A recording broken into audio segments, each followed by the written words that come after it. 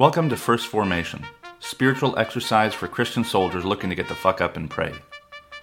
Join Pew Pew HQ every weekday morning to hear the good news through grunts and with grunts, in the unity of the Holy Spirit as one church, forever and ever. Fall in.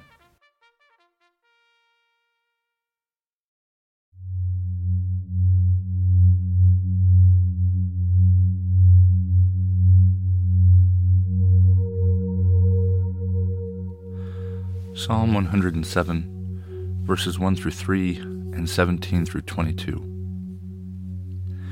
O give thanks to the Lord, for he is good, for his steadfast love endures forever. Let the redeemed of the Lord say so, those he redeemed from trouble and gathered in from the lands, from the east and from the west, from the north and from the south.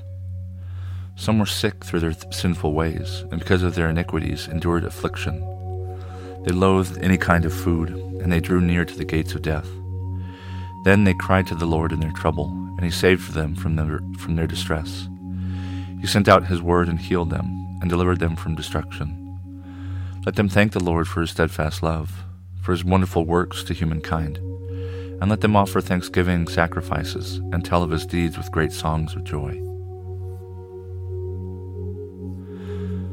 Genesis chapter 9, verses 8 through 17. Then God said to Noah and to his sons with him, As for me, I am establishing my covenant with you and your descendants after you, and with every living creature that is with you, the birds, the domestic animals, and every animal of the earth with you, as many as came out of the ark. I establish my covenant with you that never again shall all flesh be cut off by the waters of a flood, and never again shall there be a flood to destroy the earth. God said, This is the sign of the covenant that I make between me and you and every living creature that is with you for all future generations. I've set my bow in the clouds, and it shall be a sign of the covenant between me and earth. When I bring clouds over the earth, and the bow is seen in the clouds, I will remember that my covenant that is between me and you and every living creature of all flesh, and the waters shall never again become a flood to destroy all flesh. When the bow is in the clouds, I will see it and remember the everlasting covenant between God and every living creature of all flesh that is on the earth. God said to Noah, This is the sign of the covenant that I have established between me and all flesh that is on the earth. Ephesians chapter 1, verses 3 through 6.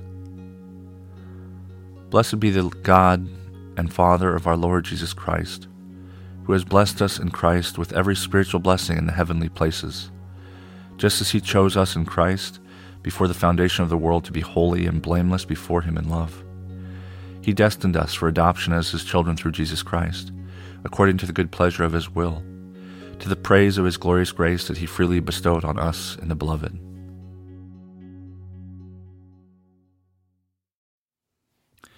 Good morning, and welcome to the third Friday of Lent. This is Brother Logan Isaac, broadcasting from Iamsville, Maryland. Our readings this morning come to us from Psalm 107, Genesis 9, and Ephesians 1.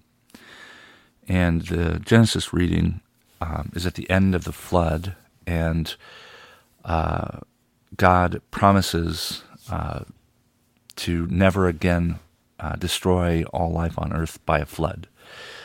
And there's this, I think it's a song lyric, which is kind of, it's like points out that, well, it's not by, how does it go? By fire next time, not by flood, but by fire next time. And so, I mean, we get revelation and clearly like, he won't flood the earth, but that's maybe not necessarily the most hopeful. But the sign of this promise that God makes is a bow in the sky. And we call it a rainbow because it appears when it rains. And when the sun is at a certain position and the rain is not directly overhead, that's when we see a rainbow. And whether the storm is approaching or receding, it's a reminder that God won't flood the earth again. And when it rains, and I think of Noah and how, what traumatic stress he might have from surviving this flood. And then the first time that it rains again, probably go into, shock because he doesn't have his ark, So he's got God has promised all of creation for all time, that it won't be a flood that that he uses to to discipline or judge the earth. But a rainbow is not what's included in the text. The text itself says keshet, which is an archer's bow. And if you think about it, the bow there on the horizon, if you're looking at it, is pointing up at the sky. It is a reminder that God won't kill humanity by flood, and it's a weapon of God that is pointing up at God's self.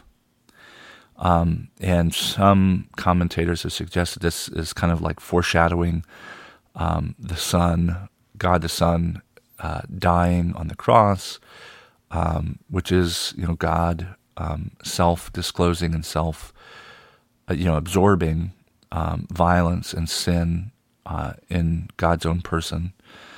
But it's also this part of a tradition, a theme, or a running kind of thread in the Bible that Paul later in Ephesians 6, calls the armor of God. And the armor of God is most known to Christians from Ephesians 6. You have the belt of truth, the breastplate of righteousness, shoes that will make you ready to proclaim the gospel of peace, the shield of faith, the helmet of salvation, and the sword of the Spirit, which is the word of God. And these are all, the whole armor of God is also called, or it's firmness in Ephesians. But Paul in Ephesians is actually borrowing from an earlier tradition. He also talks about the armor of God in 1 Thessalonians 5:8, where there is a breastplate of faith and love and a helmet of this hope of salvation. And these are both kind of flowery, attributes that Paul is kind of amenable to, but again, he's borrowing from an older tradition. In the Book of Wisdom, which is an apocryphal book, which means that it's not a part of Christian canon, but it is considered helpful, and the apocryphal books, but wisdom as well. Wise teachings that are worth familiarizing yourself with. And wisdom, and some Bibles do include the apocryphal books. In Wisdom 5:17 through 20, the armor is God's zeal. The Lord will take his zeal as his whole armor, and will arm all creation to repel his enemies. He'll put on righteousness as a breastplate, and wear impartial justice as a helmet. He'll take holiness as an invincible shield, and sharpen stern wrath for a sword. And creation will join him to fight against frenzied foes. So that's in wisdom. And notice there's a couple of things that stand out. Unlike Paul, the writer of wisdom is willing to ascribe anger and fury to God. So you have wrath, stern wrath, which is a sword, and zeal, depending on how you think about zeal, as the whole armor as opposed to firmness with Paul.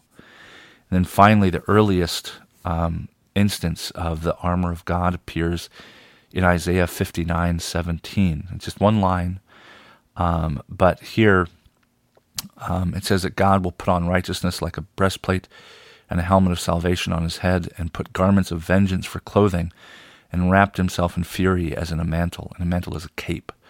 And so here we have two even more explicit characteristics that are, not friendly. One is vengeance, and another is fury.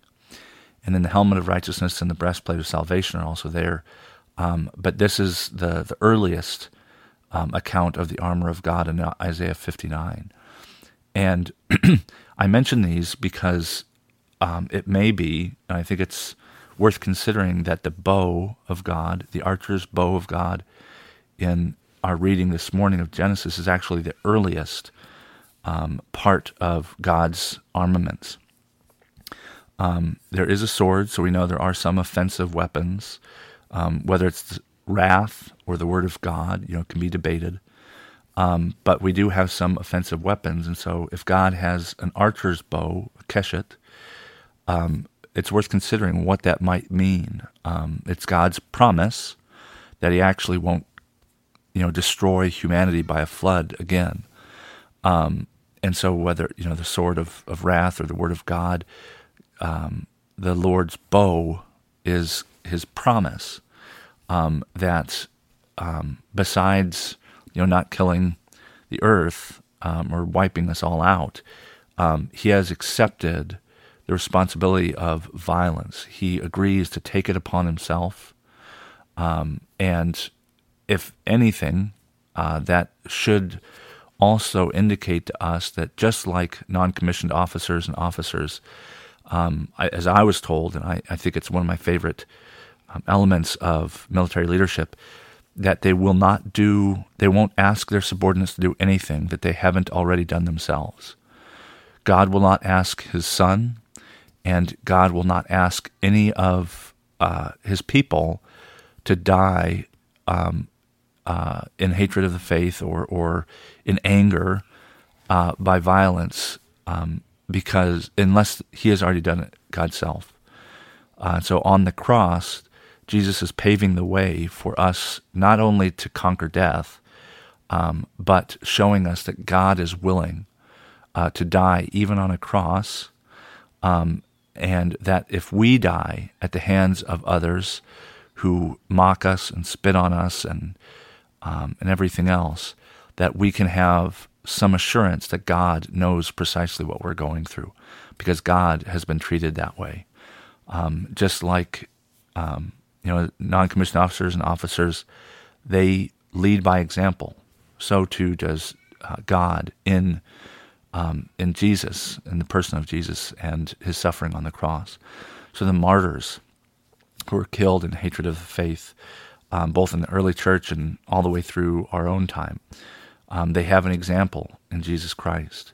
And God promises and has promised that if there is violence, that God is ready and willing to suffer that violence, God's self, and that isn't to make it any easier, but it is to show that God does not, take himself as anything more or other or more special than people, that he is reducing God's self, that he came down from heaven, is incarnate in the Son, and is able and willing to take every single beating that we might endure. And that is part of the promise made to Noah and to all creatures throughout all generations in this rainbow sign, in this archer's bow that's pointed up to heaven, as though it's prepared to pierce God's heart, just as it would be, thousands of years later, as a soldier pierced Jesus' heart after he had expired on the cross. So there's nothing that we can endure that God hasn't already endured, that God hasn't paved the way to persevere and to endure, and that it's something that the military is really good at teaching grunts, that things might suck, but good leaders, good officers and non-commissioned officers know that they pave the way by their own example, that it is good and right and godly to be prepared to suffer, to protect others, but also to show others what it means to persevere despite suffering and injustice.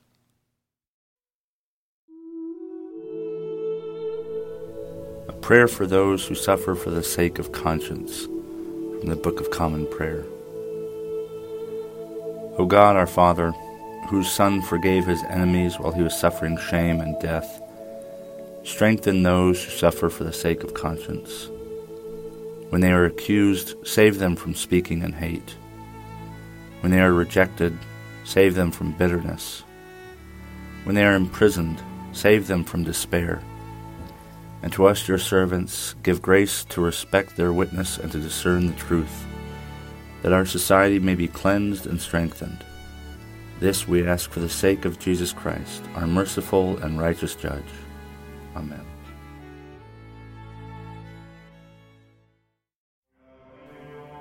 Thank you for falling in to First Formation, where Pew Pew HQ shares morning prayers for the humble, hardy folk caught in the crosshairs of God and country.